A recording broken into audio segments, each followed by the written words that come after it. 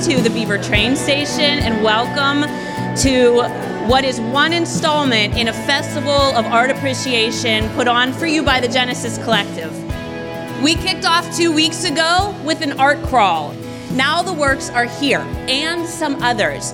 So tonight we honor the artists, we honor the visionaries, we honor the people who see something different, and the ones who are obedient to the call that we all have, the mandate that's on all of us as human beings to make, to create, to see things a little differently because we're individuals. We have a group of people, local people, Beaver County artists, actors, a director, producers, who have put together a preview of what will be a full-scale production in August, and it is entitled Our Story, a play for Beaver County voices. This is conceived of and written by, it's written about, and it's written for Beaver County residents. The actors you'll see, Beaver County residents. I want to thank all the people who came out for the art tonight, and I want to thank all of our sponsors for Art Madness. So the Genesis Collective has a threefold mission. We support artists in their work, we connect the public to art and creativity, and we support community development that's already underway through art and media. My name is Pamela, I'm the director of the Genesis Collective, but I don't work alone. There's a whole team that pulled this off, and I thank them as well. Enjoy theater.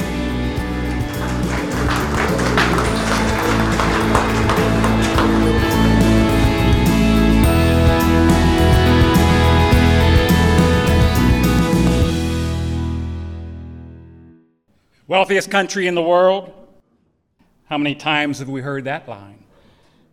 So there's no need for anyone to go hungry, right? Wrong. In my world, I see it all. Food deserts, empty pantries, children scrambling in suburb programs for that free lunch. Hungry people crowding food banks and soup kitchens for a decent meal. Wealthiest country in the world? Spend 1 hour with me and you might change your mind. A blanket, a cot, a cup of hot soup. It doesn't take much to comfort them. Sometimes I feel this visceral rush of emotion that I'm doing a good thing, that I'm meant to be here. You know, one of the helpers, the good guys. But mostly, I'm haunted by the image of them out on the streets, cold and dirty and scraping by, just holding on. Mostly, I'm overwhelmed by their stories, their plights. Doesn't everyone deserve a roof overhead, a carpet underfoot, a place called home to rest a weary head? From the time I was a young kid, I knew this was my calling. Helping girls stay safe, sheltering them from all the evil lurking on mean streets, educating them. The only sure answer to keep them out of harm's way. Human trafficking is ugly, dangerous, horrific.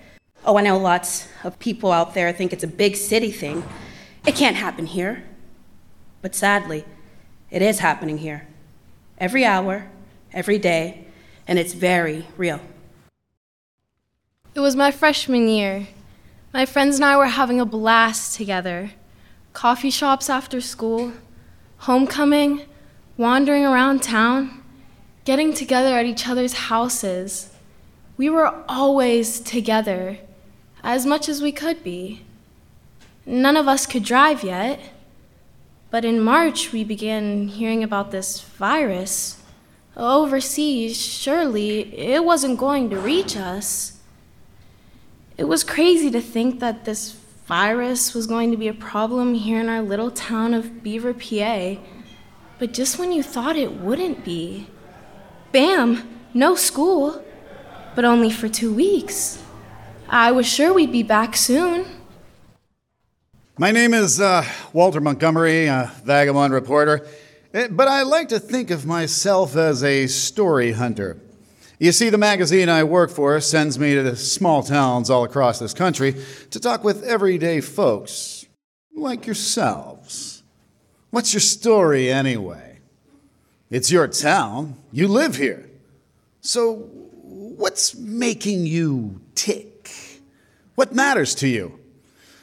Now, of course, with my fancy cameras and lights, I roll into these little towns, most of which you have never even heard of, and chances are you probably don't care much either, I can assure you. Who gives a damn where you're from? Really, that's up to you, I suppose. Now, if my crew and I happen to come into your town, we'll probably set up a little interview space somewhere between a little quiet piece of the town, maybe just something like this. Yeah, I guess this'll do. At least there's enough room to swing a cat. And I guess the acoustics are okay. At least there's a little watering hole somewhere down in Bridgewater. Did I hear? Is that right? I think some of you around here call them beer gardens. Maybe it's just down by the river. I don't know what it's called.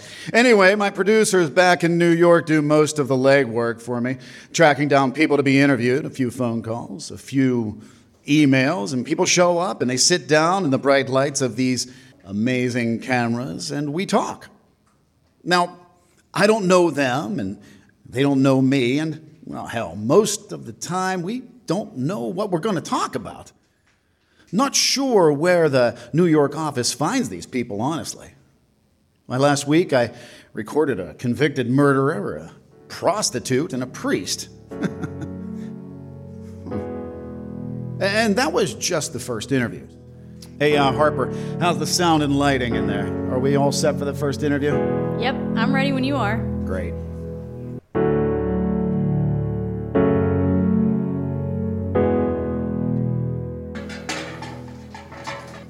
Hello, my name's Tom. Am I in the right place? I'm here for an interview, I guess. Oh, yeah. Come on in, Tom. Yeah, you're in the right place. I'm Walter. Enjoy, just right in front of the cameras there. I'm going to ask you a few questions, okay? About what?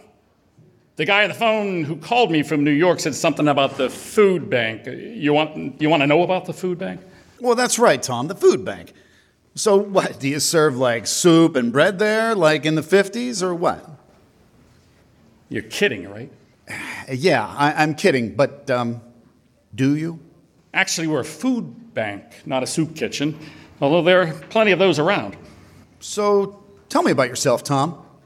Well, I was a business executive managing a profitable investment firm. But when I retired a number of years ago, I decided I wanted to do something with my life instead of sitting around, playing golf, spending winters in Florida. Someone suggested that I volunteer my time in the community, so I came to the community food bank and asked if they needed any help. And as it turns out, I've been the on-again, off-again manager because it's hard to keep anyone in that position. Why is that, Tom? Oh, there's a million reasons. There's no pay and the hours are long. But to be honest, I think it's just tough to see so many people in need every day. It never ends. The need, that is. And it's been getting worse over the years. It's hard to watch so many people in need. But there's another side to it. A lot of our people in our community just aren't aware of how bad the hunger problem is. And now you manage the food bank. Yeah. As I said, I was an executive in the corporate world, so I guess I know a thing or two about how to run an organization. You know, it's funny. When I was a junior executive about 20 years ago, my company wanted to make a charitable donation to a local organization, and they chose the food bank here. I was given the job of showing up one Saturday morning with one of those big cardboard checks with our name and the amount of our donation in big, bold letters printed across the thing. It was a sizable donation, as I recall, but it was just a corporate write-off. I was there for the photo op, holding that big, ridiculous check and handing it off to the manager. That's how I first learned about the food bank. I never even knew it existed before that. Just like a lot of people don't know about it. You know, I'm curious about something, Tom. If you want a job in America, you could have a job. If you don't have a job, it's your own fault. Do you think that's true?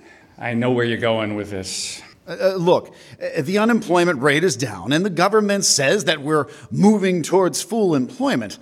Everyone and their friends and neighbors should be working right now and getting good paying jobs with benefit. Well, here in Beaver County, you have the Shell cracker plant, and that's hired thousands of people. So why do we have a need for a food bank? Sure, the employment statistics tell us one thing, but the number of people with food insecurity is huge and growing. We're providing food for thousands of Beaver Countyans every week, so it's not a made-up problem. People can be employed at such low wages that they don't have enough money to pay their bills, to drive and maintain their car, and still buy enough food for their families. So that's what you mean by food insecurity? So what does it say about our society, the greatest country in the world where people are food insecure? That's a good question, Walt. I've thought about this hard and long. I could probably give you a lot of different answers, but when I show up at the food bank every day, I just don't have the luxury of pondering over the macro and microeconomics of it all. And don't get me started on politics. There are a lot of people that need food. That's what I focus on. Sure, our numbers show how bad the situation is, especially if you consider all the other social services in the county that we give food to, the little community pantries, the soup kitchens and church basements and homeless shelters. We've got a lot of real work to do every day, Walt. Our real struggle is getting enough donated food and getting enough volunteers to help sort and distribute the food. This is what I worry about. So what do you want Beaver County to know about what you're doing at the food bank? First off, we don't qualify people. If somebody has a need, they can come to us. We're not going to turn anyone away based on how much money they make. It doesn't matter if your car broke down or your hot water tank exploded. We don't ask. If you need food, we're here for you, especially single mothers and the elderly. But you know what, Walt? Our fastest growing need is with young people between 18 and 25. Those kids most likely working minimum wage jobs with families to support and a lot of student loan debt. And a growing group of young people in need are in the military. Despite what many people think, it's hard to raise a family on a military paycheck. About 10 years ago, when I started volunteering at the food bank, we fed about 20 families a week. We're now over 300 families. And we're supplying food to a lot of local soup kitchens, shelters, and smaller food pantries. So the problem's not getting any better. Is everything okay? Yeah. Look, I'm going to have to cut this a little short. We have an unexpected delivery of donations coming in from a big regional grocery company, and their CEO wants me to be there when the truck arrives, to make a big photo op out of it. That's how the game is played? Yeah, some of it anyway. But you asked me earlier about what I want the public to know about what we're doing at the food bank.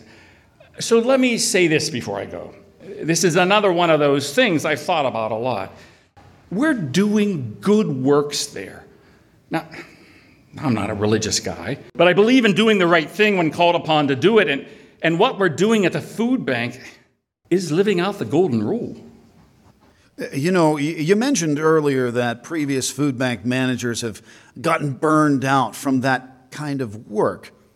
So how are you holding up, Tom? What gets you through the day? Well, that's certainly not a question I'm used to, Walt. Thanks for asking.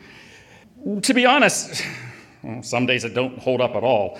On the inside, at least. I try not to let the staff and volunteers see it. Maybe that's wrong. I don't know. It's not good for my ulcer, I do know that.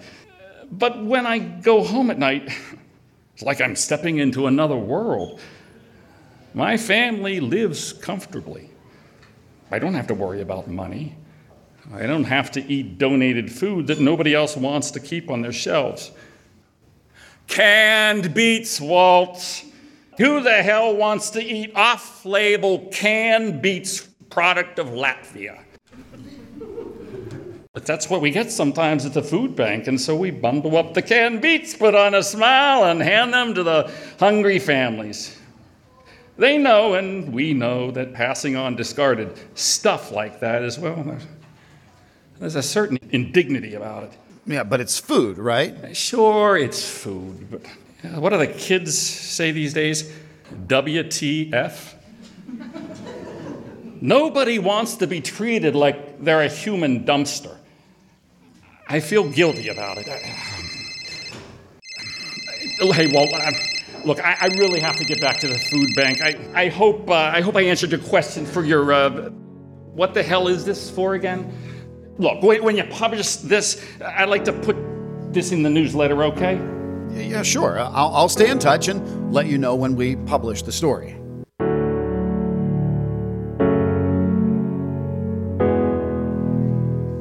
Hello there.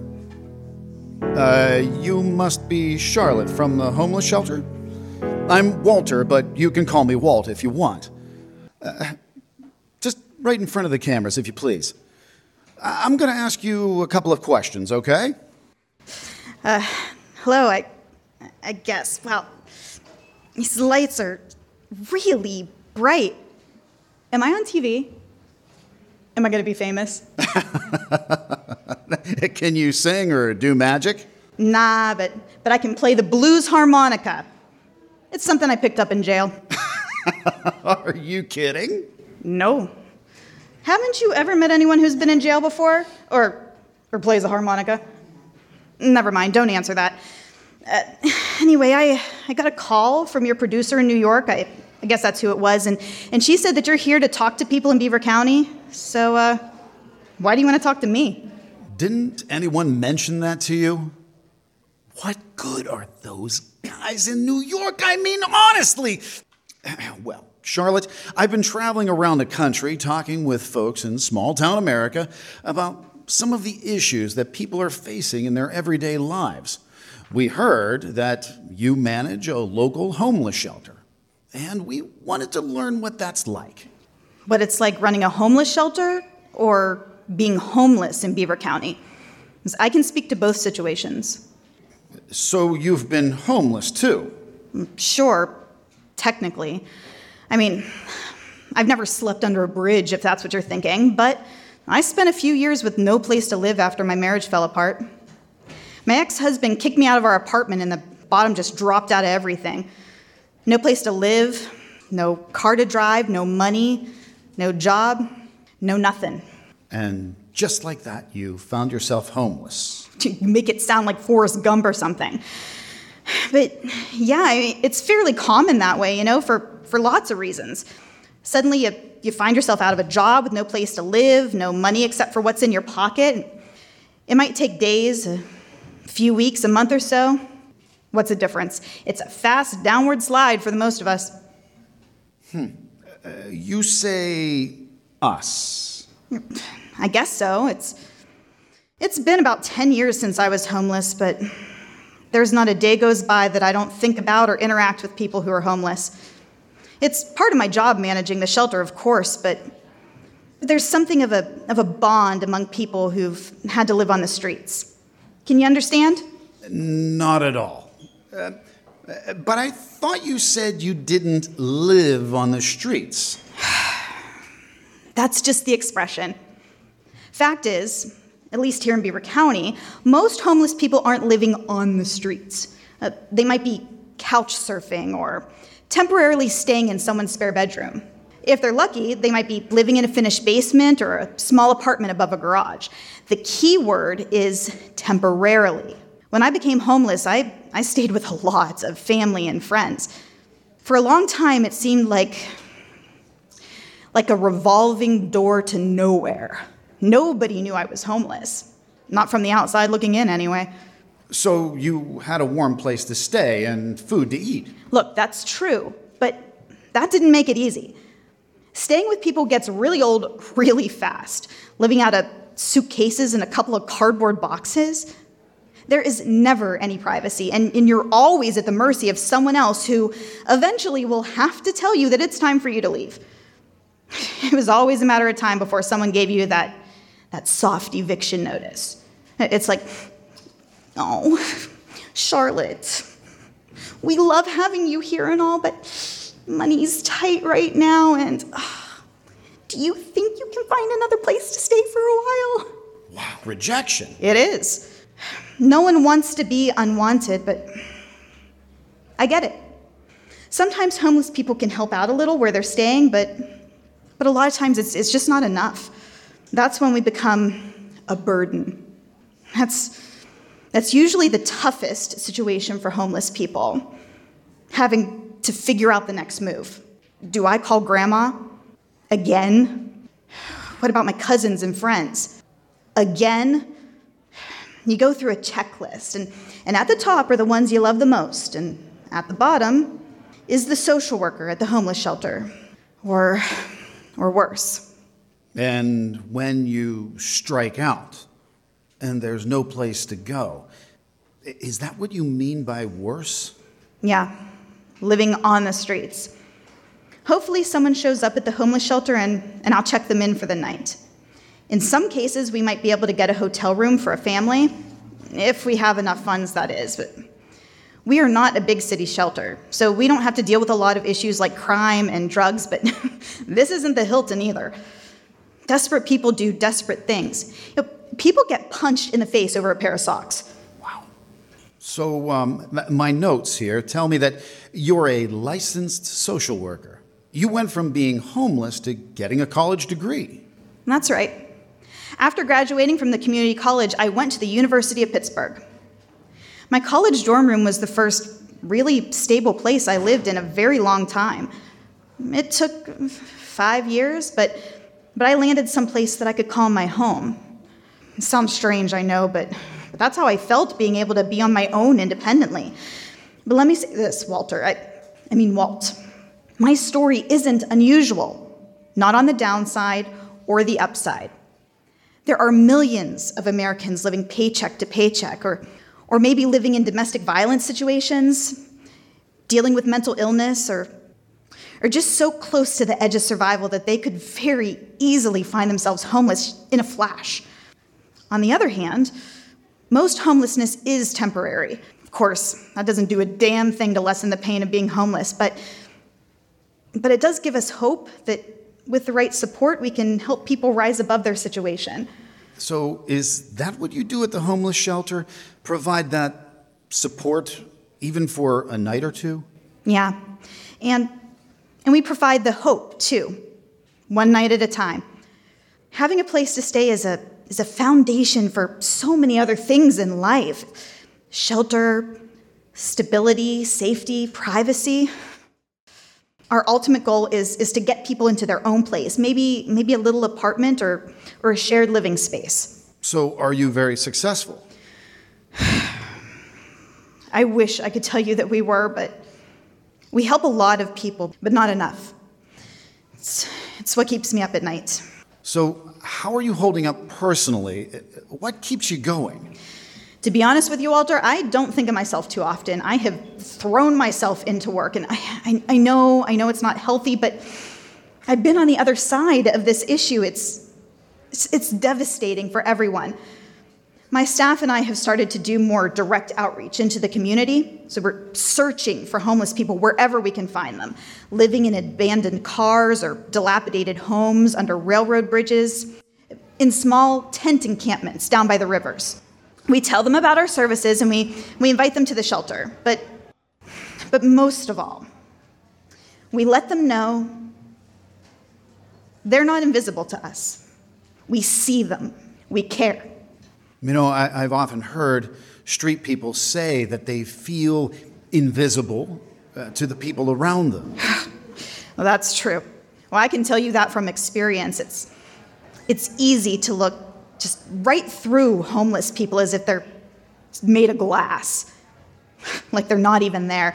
They don't even matter enough to say hello to, just invisible. Well, they're not invisible to people who don't want them hanging around in front of their stores or panhandling or sleeping in the park benches. Oh, yeah. Well, people see homelessness on Main Street and they react, and nobody wants that. I hear it all the time. Well, look at all these bums. They make our town look bad. Like I said earlier, we actually don't see most of the homelessness in this county.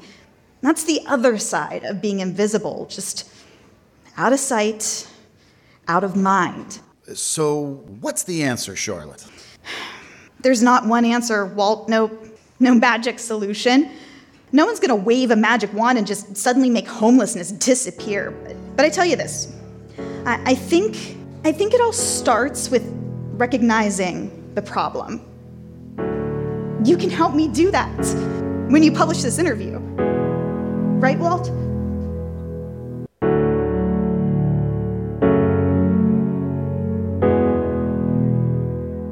Hello? Anyone here? It's 2:00 sharp. Oh, sorry about that. We were just grabbing a little bite to eat. You must be Maggie Kowalski. Kowalski. Kowalski? Yes. You're the reporter from the magazine in New York. What's your name? I have to warn you. I might have to cut this short. I'm expecting a call about a new arrival at the women's shelter. Okay. I guess that's the way I'll go then. Yeah. And what's your name again? My name's Walter. And your last name? It's Montgomery. Is that spelled the usual way or with an E in the middle? That's not too common with an E, but I've seen it a few times over the years. Yes. There's an E in the middle. Most people don't notice a detail like that or even care. Well, I'm a former detective. Observing things out of the ordinary is in the blood. Did you hear me when I said I might have to leave if I get a call from the women's shelter? Did you copy that? Yes, I did. Roger that. It's now 2:07. We should get this started. When your producer, Stacy Smith, called me on Tuesday, she told me that a reporter would be in town at the hotel doing interviews with people from the county. You're the reporter, I assume. Yes, I'm Walter Montgomery, the reporter. Okay, Walter Montgomery. I'm Maggie Kowalski, and I run a local organization that educates communities about the dangers of human trafficking. Did your producers give you a briefing on me?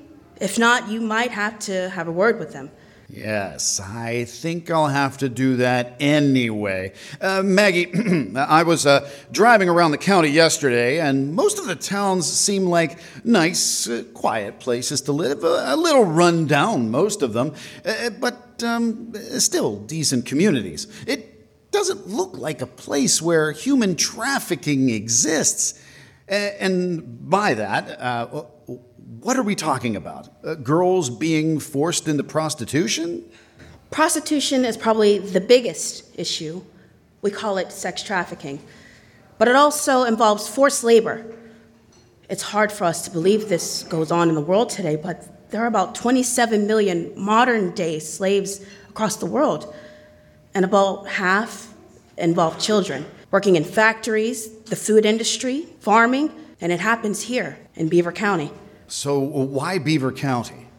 Here, traffickers have easy access to major highways, plenty of hotels, drugs are easy enough to get, and we have a lot of major construction projects that bring a lot of male workers here. We've had about a dozen hotels built to go along with the Shell cracker plant. Put all these conditions together, and that makes our community vulnerable to traffickers. In fact, we recently had about 16 people arrested in what's called a hotel sweep, all in connection with drugs and human trafficking. But were you involved in that? I'd like to think that we had some part of it. You see, my organization is dedicated to preventing and stopping human trafficking here in Beaver County by educating nonprofits and social service agencies, law enforcement departments, churches, schools, civic groups, and the hotel industry. Lesson number 1, human trafficking is here. It's probably in your town. The second thing we do is teach people what it looks like and how to spot the signs. And the third thing is... see something, say something? Yes, you're right about that. Which is probably the biggest obstacle we face because... let me guess. People don't want to get involved. Mostly. Believe me, as a cop, I tell you we live in a very sick world. Yet too many people don't have the slightest clue about the real world they're living in. They don't see the underbelly, and they don't want to. Nobody wants to get dragged into something that's illegal, ugly, and dangerous. Can you imagine having to testify as a witness against these bastards? So it's a lot easier just to look the other way. Well, in this business, we don't have the luxury of looking the other way when the police deliver a couple of young trafficked girls to the women's shelter. Just teenagers, Walter, some younger, strung out, disoriented. Some of them couldn't tell you what town they're in. Hell, some of them can't remember their own hometown. Or maybe they just like to forget. Believe me, I've spent many long nights at the shelter holding on to kids too scared to cry themselves to sleep. So I do it for them. They need to know we care. We're not looking the other way. So what's the answer? Is that the call you've been waiting for? It is. I'm sorry, but I have to run. But let me say this, Walter. Awareness is the answer. Education is the answer.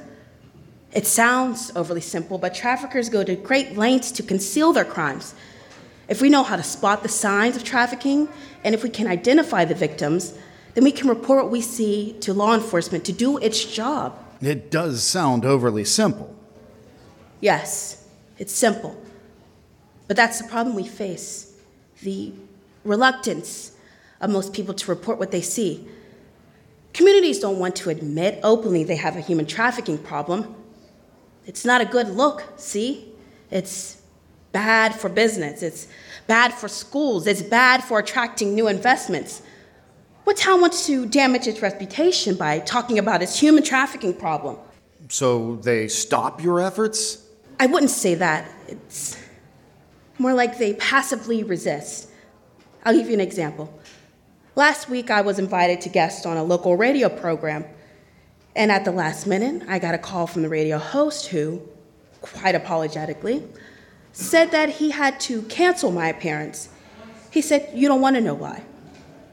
But I knew the order came from management. When I pressed him, he said that his boss thought it would make the town look bad. It was negative. It sent the wrong message. And your reaction? Well, you're getting it right now. See something, say something.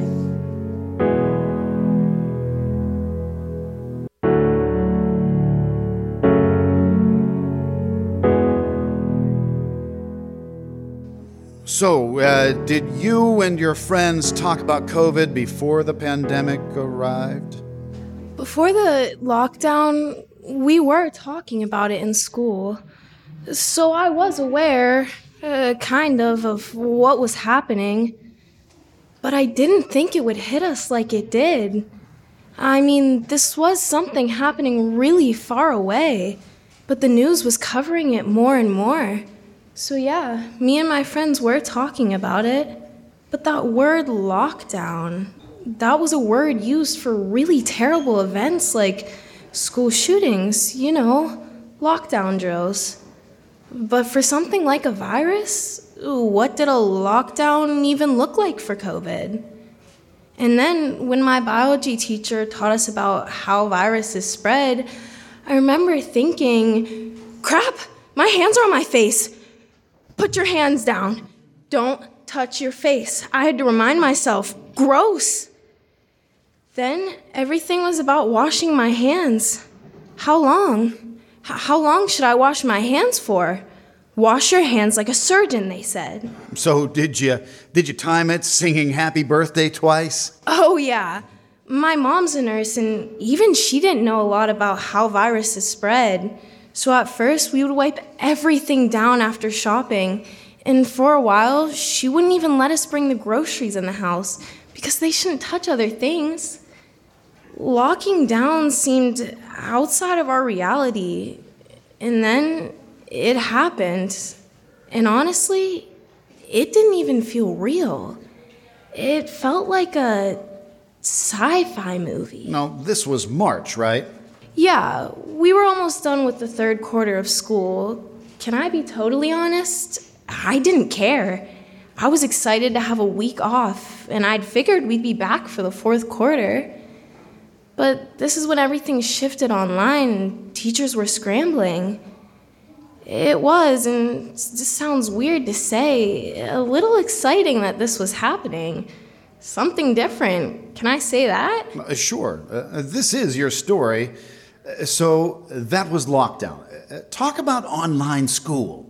Teachers were lenient. Life felt less chaotic. I got more sleep. But I also remember thinking, we can't keep doing this. The schoolwork was too easy. We're gonna have to go back to school again. And then we never did. I finished freshman year at home, and in the middle of this, I know you want to talk about the pandemic, but can I talk about George Floyd? Because that was a pandemic within a pandemic. Yeah, go for it. Before George Floyd was murdered, I was kind of interested in politics and activism, but I've never been to a protest march. I've heard the phrase Black Lives Matter, but I didn't really know that much about it. His murder shocked me. That video, we all saw that video. When his murder got so much publicity, I started looking more into racism, police brutality, white privilege.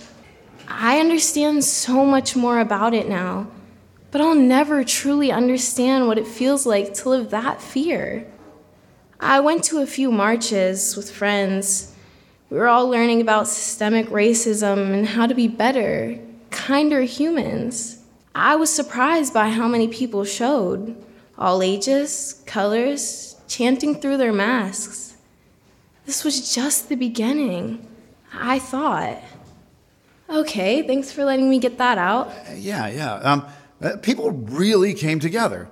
And what was happening in school through all of this? Sophomore year was harder. Teachers began buckling down, but there was students whose heads just weren't there. Some gave up, just didn't care. Being online every day, it was exhausting. People who once had amazing grades just tanked. Some felt like their personalities just disappeared. And my friends and I kept a group chat going. We were baking all hours of the day and night. Everyone was dealing however they could, but texting with them just wasn't the same. And there were so many people I just stopped talking to because I didn't see them. I'm not sure this will make sense, but while my personal world got smaller, the world got bigger. I was seeing racial injustice, politics, adults fighting over masks, mistrust of doctors. COVID became so political, it was crazy. Like, why can't we just be decent to one another? I have an Asian friend who was scared after hearing of restaurants being broken into and vandalized, and all those Kung Flu references. People blaming Asians for the virus, it was so wrong. There was so much bad stuff coming at us so fast, and honestly, still is. Well, I can tell you've given this a lot of thought. Before the pandemic, I took a lot of things for granted because I would go to school and I'd be like, well, this sucks. Like, some days I wake up, I'm like, ugh. But then once I'm at school, I enjoy being there. You don't always have to have a positive outlook on life, but I think I've adopted more of one. There were a lot of times before the pandemic where if I was in a bad mood, I would take it out on my friends, and they just didn't deserve it. I try not to do that anymore because I didn't get to see them for that long, but... But what? The pandemic showed us how divided our country is, and you would think during a time like this, we could have just gotten together and been more kind to one another, to the people we share a world with. That was so disheartening. But on the other hand, the pandemic forced us to not take things for granted. We only have one life. We're all in this together. So why not be kinder to each other?